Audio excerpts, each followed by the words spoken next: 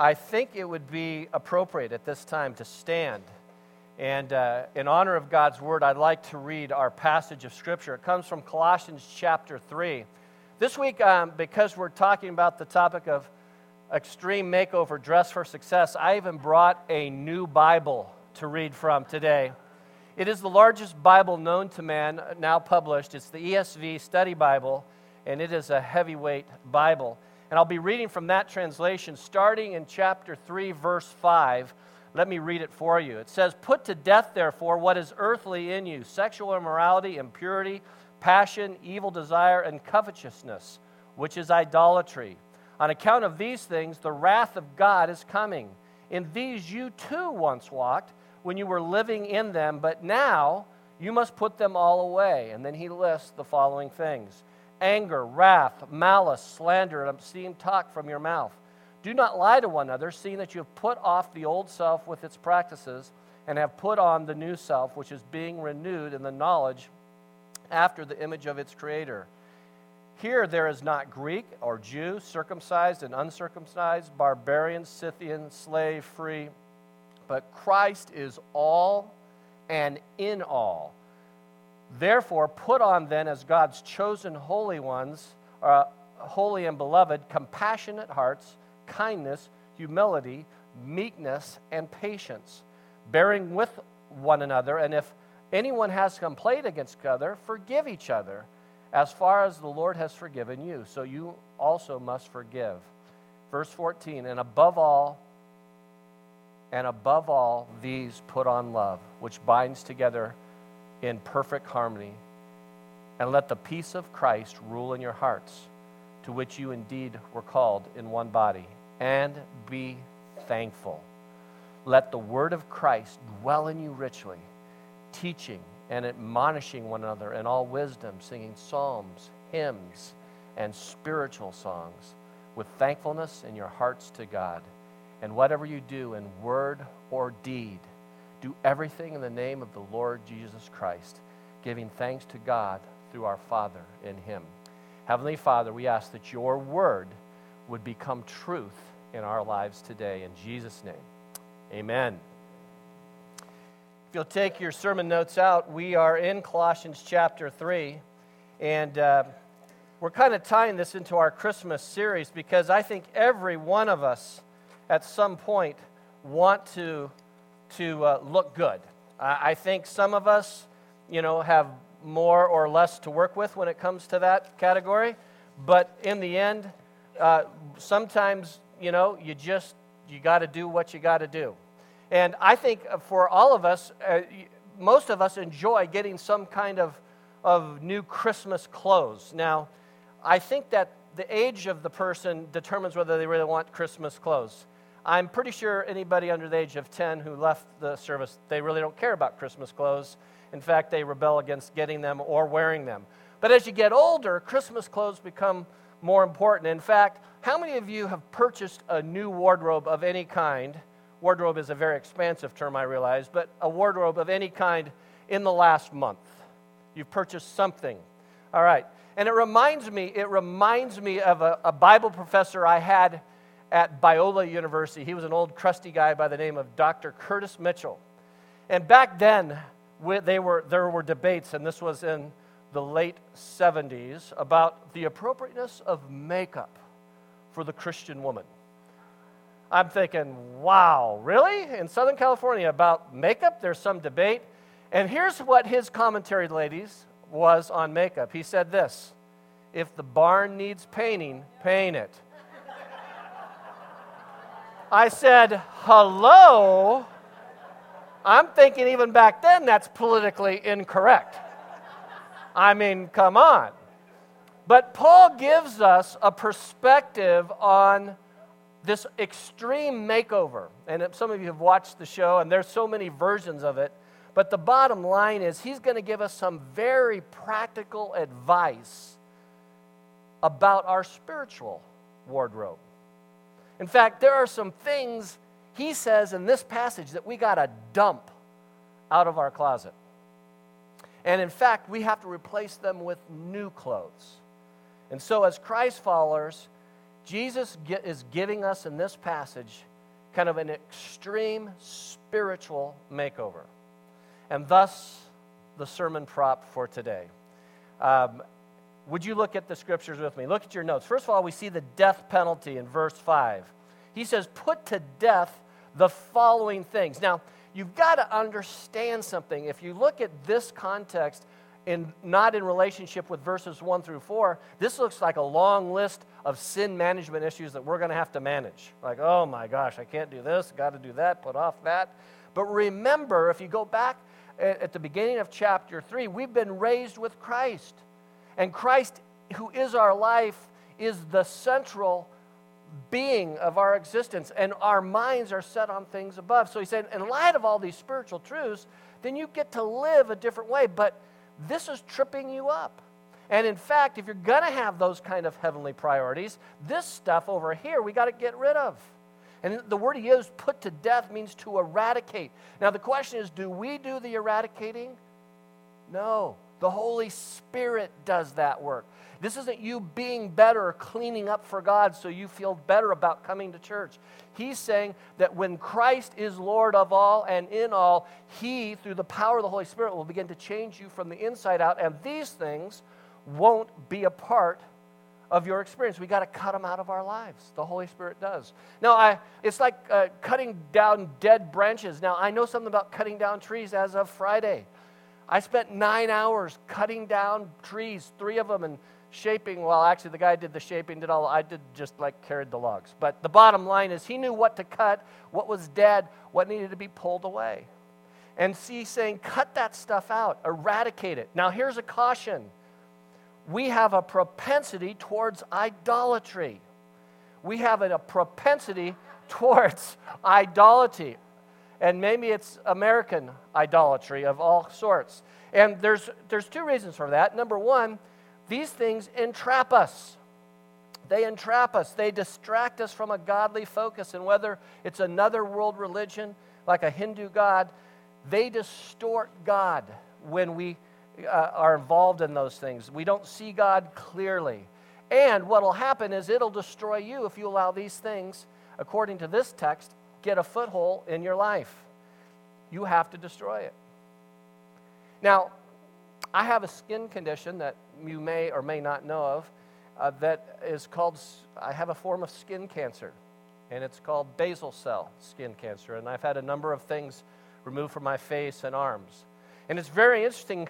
That's a very slow-moving cancer unless you don't take care of it. And I would like to suggest to you that in the same way, as you look at these 5 things, the first things he says to put off, to get rid of, to get out of your closet, those are slow-moving cancers that start very small. But if you don't pay attention to these 5 things, let me tell you, it can cause disaster, and these things will kill you spiritually. So not only do they entrap us, but they are earthly. And they tend to be things that are very narcissistic. These 5 things that I'm going to share with you, these are things that I want, things that please me. And when we look at these in order, you're going to see that each one of these are very, very self-serving. And they have a very temporal, or kind of what we call carnal nature to them. They're not pure. They're not from God. So what happens is, when we say we're going to set our minds on things above, what happens is we want to pursue God with all of our heart, but what happens is the world will always give you a false substitute, another idol that is kind of a false substitute for the genuine love and plan that He has for us. And I think this is one of those things when we get to heaven, I want to ask God, if in fact we are sold out to God, and we want to live with Him for all our life, I believe that what Satan's strategy, and even more so today, is to pervert genuine love. And if he can cause you to fall in any of these areas, your spiritual life is just torpedoed and in the tank. And so it's very interesting that he's going to say these things first, and then he's got a whole nother list of stuff that you're going to put off. And that's a different list and a different kind of thing that distracts us. So let's just look at the first 5. What are the culprits? he says there are these 5 things, and you can see them in your text. The first one is sexual immorality. This is referring very specifically to having a sexual relationship with someone outside the bonds of marriage. And if it happens before you're married, the scripture calls that fornication. If it happens in the context of marriage and you cheat on your spouse, it's called adultery, sexual immorality. And so that begins very subtly, oftentimes what we allow ourselves to see and to look at. Number 2, impurity. It's a different kind of immorality, and this is this idea of kind of unclean thoughts. And the Greek word, it's interesting, we get our word catharsis. This is the idea of you have no moral compass in your life, and there's just things that are inappropriate. The scripture says, I made a covenant with my eyes not to look lustfully at a girl, Job 31, verse 1. That would be that kind of impurity. Number 3, passion, where we get our word pathos or pathos. This illegitimate desire. You might want to write the word addiction next to this word, because it's where addictions come from. It's the idea that satisfying lust is like pouring water into a pot with a hole in the bottom. It'll never, ever be enough.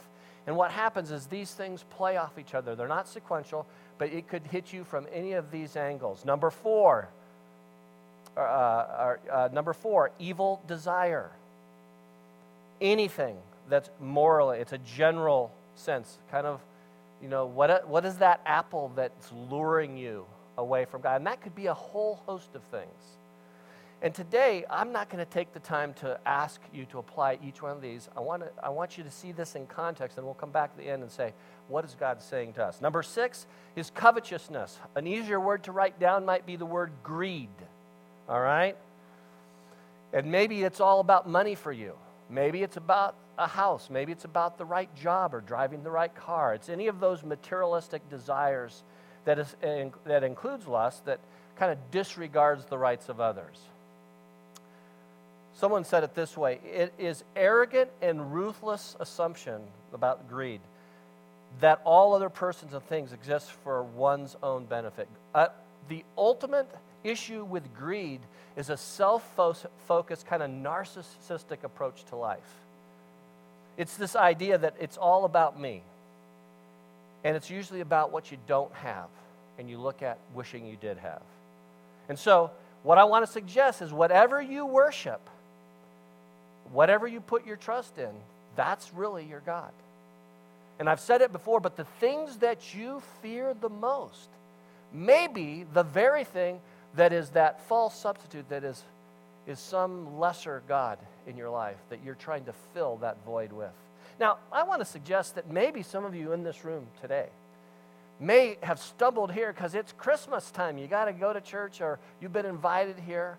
And I want you to understand that if you just saw this message in this short, narrow frame, you go, man, Christianity's about a bunch of don'ts. But you got to understand, we've spent 2 chapters talking about the wonderfulness of this saving power that Jesus Christ provides through his death, burial, and resurrection on the cross. And so make sure as you're sharing this, as you teach it, as you go into Bible studies, that we don't look at this not in the context of the larger text. Zwingli, who was a great missionary statesman, said this: do I possess things, or do they possess me? So those are the 5 culprits, the sins of perverted love. Now, the question comes up, okay, I get that. Why do we need to put off all this stuff? Can it kind of coexist? Come on, you don't have to be perfect. In fact, we've said this phrase, Christians aren't perfect, they're just forgiven. Can't you just kind of stumble along? And why are these so damaging? Well, I want to suggest 2 reasons. According to verse 6, number 1, sin brings God's judgment to you. Look at verse 6. On account of these, the wrath of God is coming. He's going to deal with this stuff. Now, the wrath he's talking about is a theological term, and so you need to understand that theologically there are variances of opinion. I'm going to give you my opinion, but I believe the wrath he's talking about is the wrath of the tribulation that you can read about in Revelation. You can check it out in 1 Thessalonians 1:10, 1 Thessalonians 5:9, Romans 5:9. That's the wrath of the tribulation. Now, I'm not going to get into eschatology, but there are 3 different views of what happens during the tribulation. I'll give it simply this much. If you believe in a pre-trib position, you go, what is that? That just means you're going for it gets really bad. You're up and out, all right? Now, I'm a pre-tribber. I really pray that that is exactly what happens. But if it's not, I quickly move to the mid-trib position. Because that means I go in the 3.5-year mark, and then we're gone. If that doesn't happen, I'm going, man, those guys at Westmont did get it right. Ugh. And then Gundry and all those guys, that's a post-trib position. You go at the end of the 7 years. Now, if that's all confusing to you, go talk to one of the elders. They'll explain Revelation to you in 7 minutes or less. All right? So sin brings judgment. Number 2, verse 7, sin belongs in the believer's past. Look at verse 7. In these you too once walked when you were living in them. These Christians in Colossae once lived like that. This was their past. And in fact, this sign up there, don't look back, you're not going that way. That's such a good advice for those of the Christians. Don't look back at your mistakes. Don't wallow in the mire of your failures. Don't beat yourself up for all the things that you've done wrong. If you're saved by grace, live in that grace.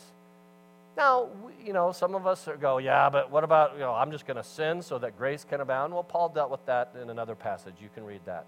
But that's in our past, so don't look back. It's all in our past. Now, he then comes to another set of things that he says, but you also have to put this stuff away. And the easiest way for me to teach this is to put a chart in your bulletin and show you this all in one context. So let's put it up, and I want to explain something. So those of you who are note takers, you can start filling in the notes right now, and you can write the left column and the right column. So look at the chart here. He's saying, put off, these are the barriers, put off all these 6 things in verses 8 and 9.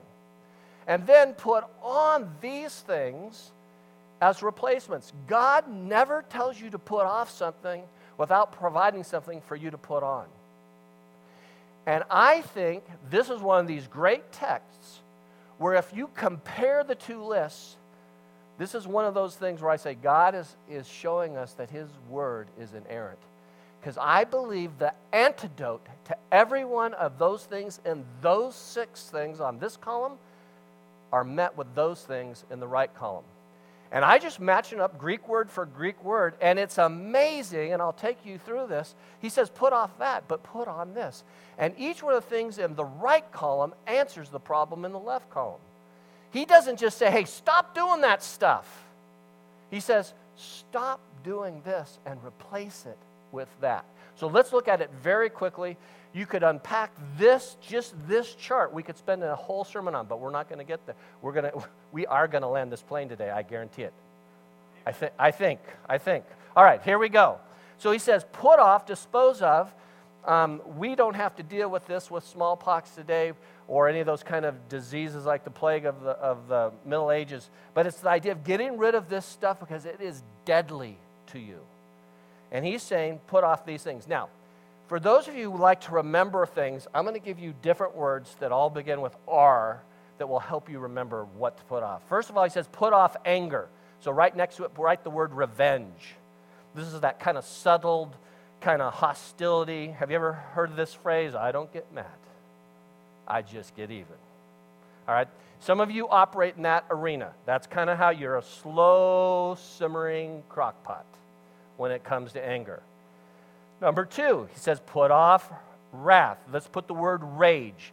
The first one is this word orge. The second one is thumos. It's an explosive. It's a passionate outburst. It's the kind of anger that just goes, boom. Now, I had neighbors that practiced wrath in their home. I was 9 years old the very first time it happened. We were brand new in the neighborhood, and we have these crazy neighbors. I knew that something was wrong. That the first week, I had a baseball go over the fence, land in their bushes in the front of their porch. I went over to pick it up, and before I could get there, the lady came out the front door, picked up the baseball, and said, "It's mine!" I'm 9 years old. I'm thinking she's the Wicked Witch of the West. The Land of Oz is right here in West Covina. So I knew something was just a little different. And they did crazy stuff. They yelled and screamed. It was horrible. Wrath was a part of their experience. And one night, I was home. My sister was babysitting. I was 9. She was 17. She was hating that because she couldn't go out, watching the young child. And so I hear this, I mean, it is blood-curdling. I'm thinking she's murdered the guy, you know? I'm thinking something has erupted. It was the high school girl on the front porch screaming. And what happened was every time her parents really got into it, she would scream until one of the neighbors would call the police. And then the police would come and break up this fight. That's the wrath that we're talking about, this rage, this explosive kind of anger. So anger or revenge, wrath or rage. Malice, what is malice? Just write the word rude next to it. It's just kind of general evil, this wickedness. It really refers to being kind of this malicious speech kind of that kind of leads to the next one. Fourth is slander. Write the word rumor next to that one. It's when you're accused falsely, when people lie about you, they gossip about you, when they insult you, both behind your back and maybe even face to face. Slander. It's destroying someone's reputation by how you speak of them. Number 5, obscene talk. Just write raunchy next to that one. Raunchy. All right? Filthy, disgraceful, dishonorable speech. And I got to tell you, it's hard to watch TV, isn't it, today? Because there's so much of that that's not bleeped anymore. It's just right out there for all to see. Now, he gives you those 5 things, and he kind of creates a summary of that. He says, put all that stuff off, and the summary of doing all that is, do not lie to one another. Now you say, why would he say don't lie to one another? I mean, that seems so different than the first 5.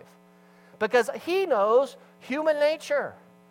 What do we tend to do if those things were a part of life? What do we tend to do as Christians? What do we say? We say, it's not really that bad. I only lose my temper once in a while. It's only when I'm hungry. It's only when I'm cranky. It's only when I've worked all day. It's only when... And we make excuses for ourselves. And so he anticipates that. He says, don't make any excuses for yourself. Stop lying to one another. Don't distort it. Don't be deceived. Now, we know lying comes straight from the pit of hell. Look at John 8:44. That's from Satan. It's not from God. Now, not all of these are overt. So he's saying don't pretend and cover it up. Don't pretend that at Sundays, I'm the good little Christian. And then the real stuff happens at home. We've already documented well through church history that there's amazing transformation when you come down Kane and make a right on T.O. Boulevard. That rageful cars filled with screaming magically ceases, and it was as if there was a children's choir entering the parking lot, singing melodious tunes by the time you get here. Why is it your worst arguments happen at Sunday morning at 9:43 on your way to church? He says, quit lying about this stuff. Put it away. And he says that old self, even that's the old you, can become a rut in your life spiritually. It can become a habit. Here's a little quote for you. Sow a thought, reap an action. Sow an action, reap a habit. Sow a habit, reap a character. Sow a character, reap a destiny. What is it we're planting in our lives? So he says, put on this. Instead of those bears, here's the bridge. And look at verses 12 to 13. Now, I'm going to come back to those other verses. I skipped to the middle. But what's the antidote? So instead of anger, interesting, he says, put on compassionate hearts. Now, just before that, just know that the words holy and chosen and beloved, he put those in there. I'm not going to unpack them for you, but those are all Jewish terms used for Gentiles. So his readers would have said, I remember those. And he says, put on compassionate hearts. Show mercy, this inner yearning, this deep feeling. So instead of being what? Instead of being angry towards people, don't hold bitter grudges. Don't seek revenge. Give them a second chance. Be compassionate towards them. One of the greatest examples of this in all the scriptures is Joseph and how he treated with his brothers in Genesis 45. He could have exacted revenge on them. If you don't know the story, read it.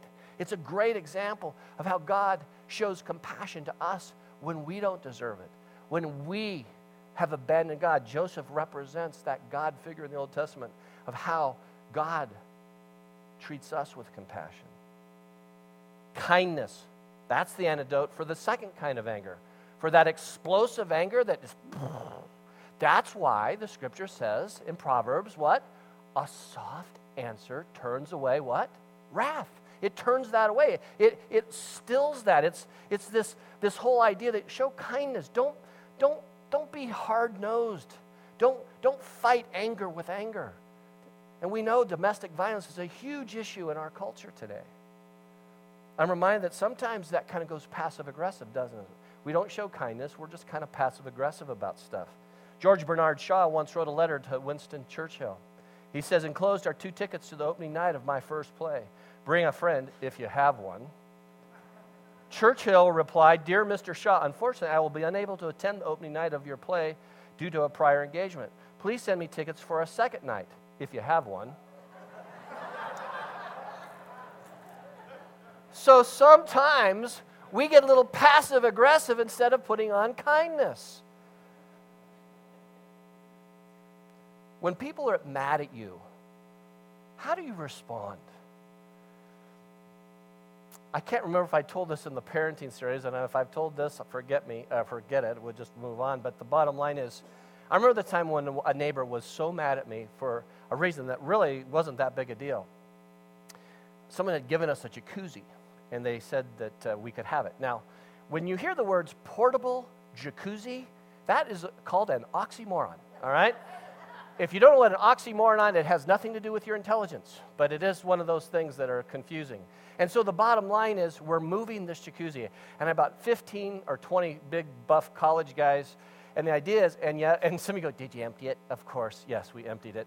But we got it over to our house, got it lifted off the state bed truck, and we lived in a community that had block walls, and we could not get it between the house and the block wall. So get this, 7 guys on one side of the block wall, 7 guys on the other side of the block wall, carrying this over our heads between the roof lines. Now you say, that's an accident waiting to happen. Yeah, well, nobody lost any fingers, thank goodness. But the bottom line is, we were anxious to get done with this, and so people parked everywhere on my lawn in the driveway, blocking my neighbor's driveway. He came home, could not get into his driveway. He was not completely aware of his surroundings. Let's just say he was inebriated. Yes, he was drunk. He came across the street. We were basking in the glory that we had not lost fingers, and we had just set the jacuzzi down. And he came charging at me, swearing at me, upset with me, and I would say that would have qualified for wrath, rage. And I had a decision to make. I could have taken him. That just appeals to the male ego, right? I get it. I could have taken him. But I also was well aware of the fact that I'm a Christ follower. I got 15 college guys watching how I'm going to respond. Now, I got to tell you, I'm only telling you this because it's one of the few times where I got it right. Because sometimes it's so easy to respond in anger to someone who's angry at you. You just want to, And so I walked toward him, and I was like putting my hands up like this, and I'm trying to get him to calm down. And he's going to come almost like chest butt me. And he's like, and it's bad. His breath is bad. He's like spitting in my face, not trying to, but he's like this, right? Now, I'm remembering Proverbs that says a soft answer turns away wrath. So I said, I'm so sorry. You are right. I need to move the car. Hey, whose car is that? And get in that car, and move your car. And he goes, and he just a string of expletives coming out of his mouth. Well, it's getting a little tense. I'm thinking he's going to take a swing at me. And he was bigger than me, but, when you're drunk, and I'm thinking I can miss the first punch, but I don't want to hit him, and I don't want to get hurt, and I don't want to be a bad witness. I don't want to do any of that. Well, the funniest thing is one of the guys helped me move was a 6'4", 245-pound linebacker playing college football. And by the way, his first name was Darcy. Don't ever make fun of Darcy's first name. Just So as I'm trying to de-escalate this, he walks up right behind me. He whispers in my ear. He goes, "Do you want me to take him out, Pastor John?" I said, "No, Darce, we've got it." You see, we want to respond in anger, and yet God calls us, just show kindness. Just show kindness. I apologized. The funniest thing was the next morning, we both pulled out of our driveways at the same time, and I know he probably regretted it. He thought, "Oh, I was an idiot." And we pulled out, we kind of pulled in the driveway and did this thing at the same time, so I'm directly across from him. I just waved and smiled and said, "Have a nice day," and he looked at me like, oh. He didn't want to say anything. He was embarrassed, but a soft answer turns away wrath. All right, so get rid of malice. Instead of malice, put on humility. Put on humility. This having this realistic view of ourselves. This idea that we don't have to be rude to someone else. Just be humble. This honest self-evaluation, and humility and the next one, meekness, kind of go hand in hand. Philippians 2:3 says, "Considers others as more important than yourself." Don't be stubborn. And it takes great spiritual discipline to compromise, to admit that you're wrong, to be humble when someone's just wronged you. When you don't defend yourself, you don't try to, fix every little thing. Just be humble. All right, now, look at number 4, slander. All right, what's the antidote to slander? He says it's meekness, or another word is gentleness. It's not behaving harshly. It's this submission under control, or strength under control. And the problem is, we mistake meekness for weakness. He's not saying be weak. In fact, the humorist J. Upton Dixon said this. He wrote, writing a book title called this, Cower Power. He also founded a group for submissive people called Doormats, which stands for Dependent Organization of Really Meek and Timid Souls. And he says if there are no objections, their motto is, "The meek shall inherit the earth," if that's okay with everybody. You see, and their symbol is a yellow traffic light. We kind of see meekness as this kind of milquetoast, like, just kind of cowering. And he's saying, no, meekness is strength under control.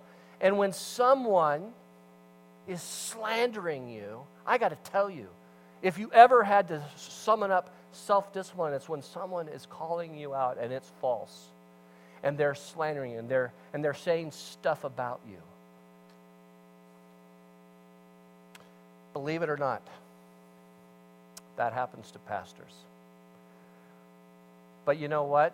It's not unique to the pastoral profession. Any of you who've been thrown under the bus at your place of employment by someone who was climbing the corporate ladder and they did it at your expense knows what I'm talking about. The hardest thing on the church side is when someone said something that's not true about you and it influences your relationships in the church, and then people are left to have to figure out, they don't know, quote, who to believe. Let me tell you, you want to torpedo a church? Just start slandering each other. Just backstab each other. Just say things that are kind of the truth but not the whole truth. Now, we all know people have differing perspectives on how events went down. But can we agree that as the body of Christ, if we're healthy and we're setting our minds on things above, that slander and innuendo is only going to destroy us? It'll never help us. Go to one another. Talk to one another. Don't make assumptions about what's going on. I had to deal with some rumors that were partially true, but for wrong reasons. It may surprise you that as a pastor, I got fired one time. I did. I was out of church in Yorba Linda for 8 months, and I got fired along with 80% of the management team. We all were like showing out the door. And I thought, how will the Lord ever mend that? That's kind of a hard thing to explain. And in the end, they made sure it was said publicly there was no moral issue, et cetera, et cetera. And I won't bore you with all the details, but in the end, the elders that were a part of that process ended up restoring every one of the people that were fired, and other information came out, and we were all rehired except for one guy who had already gone to another church. For 20 months, I had to live with some stuff that was said about me, and I had no recourse. I had no ability to defend myself. And then I thought, isn't it so cool that in those 20 months where I was living with people who had slandered me, that my God in heaven had such a great sense of humor, because the church that I was employed at, my wife was also employed at, and she didn't leave the church and stayed employed there for the entire time. And she was that example of meekness and gentleness, and the people who had said some things that weren't true had to deal with her nearly every week. Can you imagine what it must be like when you have to look at her face, sweet and kind, realizing the guilt of what had been done? And in the end, I got to tell you, though the elders were only as good as the information that they had been given to, they, to their credit, went back and made it right. First in a private meeting with us, then in a meeting with 75 paid staff, and then in front of 4,000 people as they restored us when I came back on staff at the same church. So I have a resume that's kind of interesting. They go, you worked 8 months at this church? Or you're going, then you're back? I go, it's a story of redemption. It's a story of forgiveness. It's a story how God takes care of your reputation. Amen? Amen. All right, so he says, put that off. And then number 5, obscene talk and abusive speech. He says, put on patience. This is the idea of being long-suffering and self-restraining. It's the refusal to retaliate in spite of provocation. It's being patient. If you go back to an Old Testament story, Hosea and Gomer. Hosea is an Old Testament prophet, had a wife that was unfaithful to him.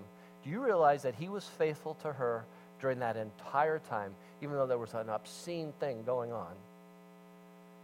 And never once in the book of Hosea do you ever see an apology from her to him.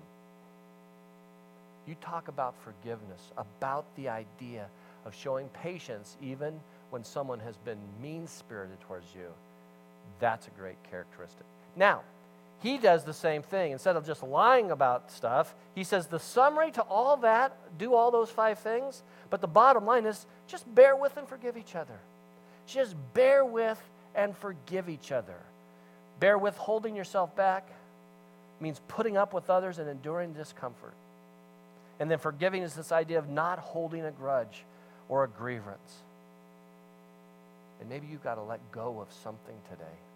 Maybe there's somebody or something in this church. You've got to just let go of it. For some of you, it's a family member. Maybe it's a sister, a brother, an aunt and uncle, somebody where you're cross-threaded. And in the end, you can practice all these things, put those on. But if you want the summary of the whole list, just bear with and forgive each other. Someone wrote this poem, to live above with the saints we love, oh, that will be glory. But to live below with the saints we know, well, that's another story. You see, there's always another side to the picture. Forgiveness doesn't say, I'm going to forgive once you've taken care of all your business. Forgiveness says, sometimes I just forgive you, even though you haven't taken your side of the business. You haven't dealt with it. Now, let's go to the distinctions as we wrap up. Look at verses 10 and 11. In the middle of that, he says, this is your sanctification. It's a process. He says, put on the new self, which is being renewed in the knowledge and after the image of its creator. So even in this text, he's reminding you can't do this, muscle up in the power of your own flesh. It takes the Holy Spirit. It takes the new self, and that comes from the image of its creator, which is Jesus Christ. The image of the creator, that's Jesus. He's the one who created the world, and we become more and more like him. Secondly, our salvation has no prejudice. Look at verse 11. There are no, and he gives you 4 categories. He's covering every base here. All right? So essentially, Jesus Christ is all we need. And if he indwells you, he permeates all your relationships. And there's no prejudice. There's no barriers. You compare that to Galatians 3:28. You compare this passage with Galatians 3:28, you'll see the same context. So there are 4 barriers that Jesus obliterates. First, there's no racial barriers. That's the idea of Greek and Jew. No religious barriers, circumcised or uncircumcised. No cultural barriers. That's barbarian or Scythian. I won't get into it, but a barbarian is someone who didn't know Greek. And the language was foreign. And actually that word barbarian was a way of making fun of them because they couldn't pronounce the R sound in the Greek language. Scythians were a kind of barbarian. They came from the Black Sea, and they were the lowest type of the low. They were the term that the Romans used to insult foreigners. And then finally, there's no social barriers, no slave or free. You can check out 1 Corinthians 12:13 for a parallel passage. So we do all that. There's no barriers. So what's the desired results? And then he's going to say, if this is what you live, if you have this extreme spiritual makeover, this is what you're going to look at. This will be the results in the church. So let me just give you forewarning. As I look at these 5 things, use it as an opportunity for you to say, hey, how are we doing here? And in fact, on the back of your bulletin, I've given you a little, or on the notes here, a little checklist for you to kind of just ask yourself, is this true? Is this part of my experience? Okay? So let's look at them together as we wrap up. Number 1, love will be preeminent. If this is the way we live, beloved, he says, above all, he's put on love, which binds everything together in perfect harmony. Love is the belt that holds everything together. And in fact, some people believe that if you put on love, it answers the rest of these. It's like the fruit of the Spirit is love, and then some people believe that the rest of that list is just an amplification of what love is. Love is all the fruit of the Spirit. John 13:35, all men will know that you are my disciples if you love one another. Got to tell you something. Yesterday, I was bragging about you as a church. In fact, all this week, I've been on the phone a lot with these candidates. And they said, describe the church. They got the little analysis they get from Denny from Slingshot. But just like, when they say describe the church, it's code from pastor to pastor. Tell me the real skinny on this place. Like, what? Like, chew the fat with me. What's really going on here? Here's what I said. In various forms, I've been doing this for the last month. I told them, I said, first of all, this church is so accepting. They're so willing to embrace them. I said, man, I came in here in August, I had no idea what I was getting myself into. And it was like, within weeks, I felt like one of you. That was the first thing I said. The other thing I told them is that people are really, really committed to doing stuff for God. And I kind of just went off some of the different things, like this group of a couple of our small groups feed the homeless, one Sunday a month. And we've got this guy who's really committed to apologetics, and he's doing this thing called the Truth Project. And I just kind of described all of it. And then we got this Awana thing, and then we got this Agape choir, and then we got this incredible children's ministry, and our youth ministry. I mean, they actually sanction shooting one another. And like this airsoft thing. They thought that was kind of, and this is the funny thing, guys that kind of know this stuff. He goes, your insurance company approves that? Oh, yeah, in fact, one of our elders kind of helped them see the light of day with that and making sure the insurance covered it. And I go, wow. And so it was so easy, but I said the thing that really is the bow of this church is that I think people actually really do love each other. And the guy goes, yeah, right. We all say we love one another. As long as you agree with me, right? I said, no. I mean, I'm watching how people care for one another. I told them about the number of trips so many of you have met to go see Roland as he's dying. That's love. That's love. I told them about how you reach out to people who can't make their rent payment. And one of you in particular brought a family who's from another religion. We paid them their rent, and they showed up church the next week. They love one another. And so I got to just tell you, friends, if you love one another like that, your next pastor is going to be on cloud 9 for a long time.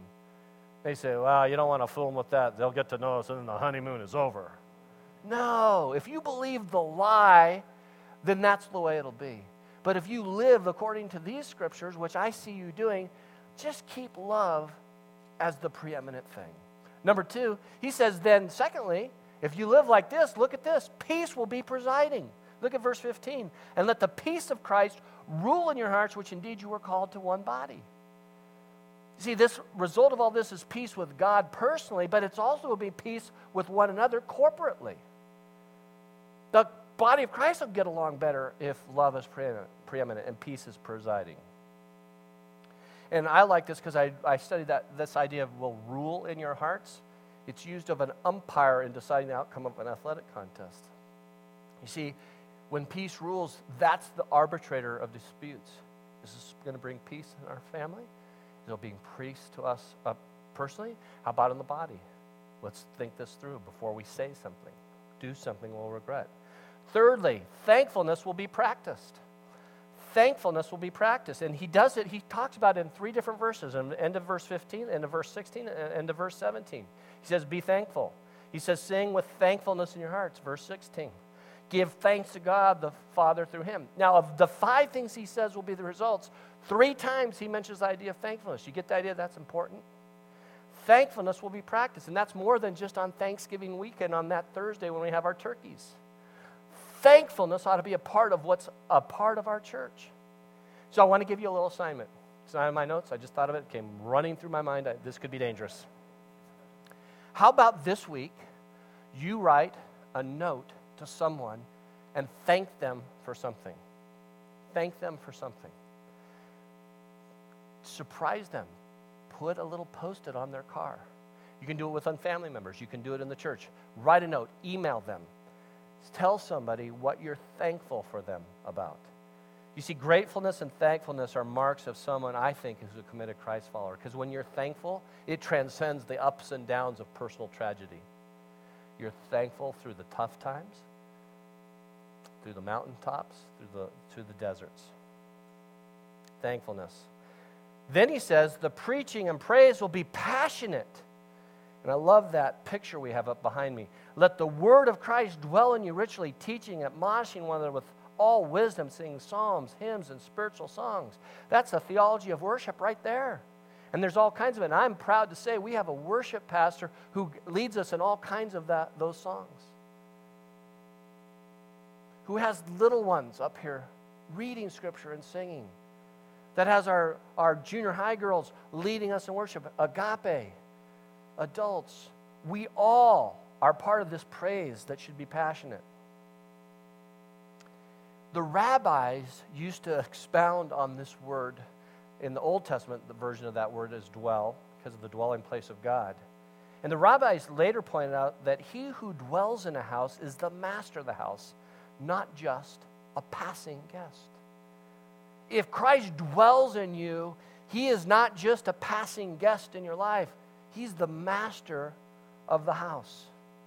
And if you've never read that little booklet, My Heart, Christ Home, we should read it because that talks again about what does it mean with Christ dwelling. Well, he says the preaching and praise, if he's dwelling in you, will be passionate. And our worship is predicated on God's word permeating your life. And you see that he's so passionate about this, he gives the same exact instructions. If you go to Ephesians chapter 5, verses 18 and 20, he has the similar parallel passage to this one, saying, you've got to teach the word. Let it dwell richly. And then lastly, Jesus will be the priority. The result of all of this, love will be preeminent, peace will be presiding, thankfulness will be practiced, preaching and praise will be passionate, and then Jesus will be the priority. Because look at verse 17. And whatever you do, in word or deed, do everything in the name of the Lord Jesus. He's the example. Why do we do what we do? For God's glory and in the name of Jesus. It says in the scriptures that every knee will bow, every tongue will confess that Jesus is Lord. 1 Corinthians 10:31. Whether then you eat or drink or whatever you do, do all to the glory of God. I love this quote from Billy Graham. He says, life without God is like an unsharpened pencil. It has no point. And so, friends, what's the point of today? Why do we want a spiritual makeover? Because ultimately, when love, and we'll look at these together again, when love is preeminent, when peace is presiding, when thankfulness is practiced, when the preaching and praise is passionate and Jesus is the priority, then we're living like Jesus. We're living like Jesus. Chad's going to come and lead us in a closing song. And I want to just ask you, is it time to kind of put off some old clothes? Is it time to do an extreme spiritual makeover? Is it this idea that for some of us, there are these barriers that are keeping us from reaching our full potential as a church, as a family, as individuals? You see, I think ultimately, if love is preeminent, then it'll be demonstrated in your life. If peace is presiding, it'll characterize your relationships. If thankfulness is practiced, then you'll be thankful as a way of life, not just once a year. If your passion is for God's word and praising Him, is it something you do more than on Sundays, or is it this kind of, I just want more of that? And if Jesus is your priority, then are we really living like Jesus? Or are we just talking it? There's a lot of meat here today, a lot to process. But if you can take just one thing today, live like Jesus lived. Walk like Jesus. How do you do that? That's what I've been talking about. You can't do it by yourself. You've got to do it in the power of the Holy Spirit that changes you from the inside out. So you say, but I blow it. I mess up. I do too. And what I got to do is I got to confess it. I keep short accounts on the sin in my life. I say, thank goodness God forgave me for that, but Lord, please, don't let me make that same mistake again. You know, there's probably, for some of you in this room, someone who makes you better because of their connection to Jesus. There's some crazy movie I can't even remember the title of, but if Chad heard it, he'd tell me and he'll yell it out to me. And it's Jack Nicholson, and he has this phrase. I'm narrowing it down. Keep going. He has this phrase, and he says, "You make me a better man." It's as good as it gets. 1997 Oscar winner for Best Actress and Best Actor, as well as original screenplay by James L. Brooks. Running time approximately 132 minutes. Okay, I've never done this to end a sermon, but that is a knuckle punch. How did I know he would pull that out of the hat? But see, that's really, we can laugh about it, and I don't mean to ruin the moment, but this is exactly how a church should respond. With laughter, with intensity, with passion. Because usually for a lot of us, when Jesus is Lord, we're not doing that alone. We need someone to help us. And so I got to tell you, church, you make me a better pastor because of your love, because of your great generosity, your faithfulness, and your passion for Jesus.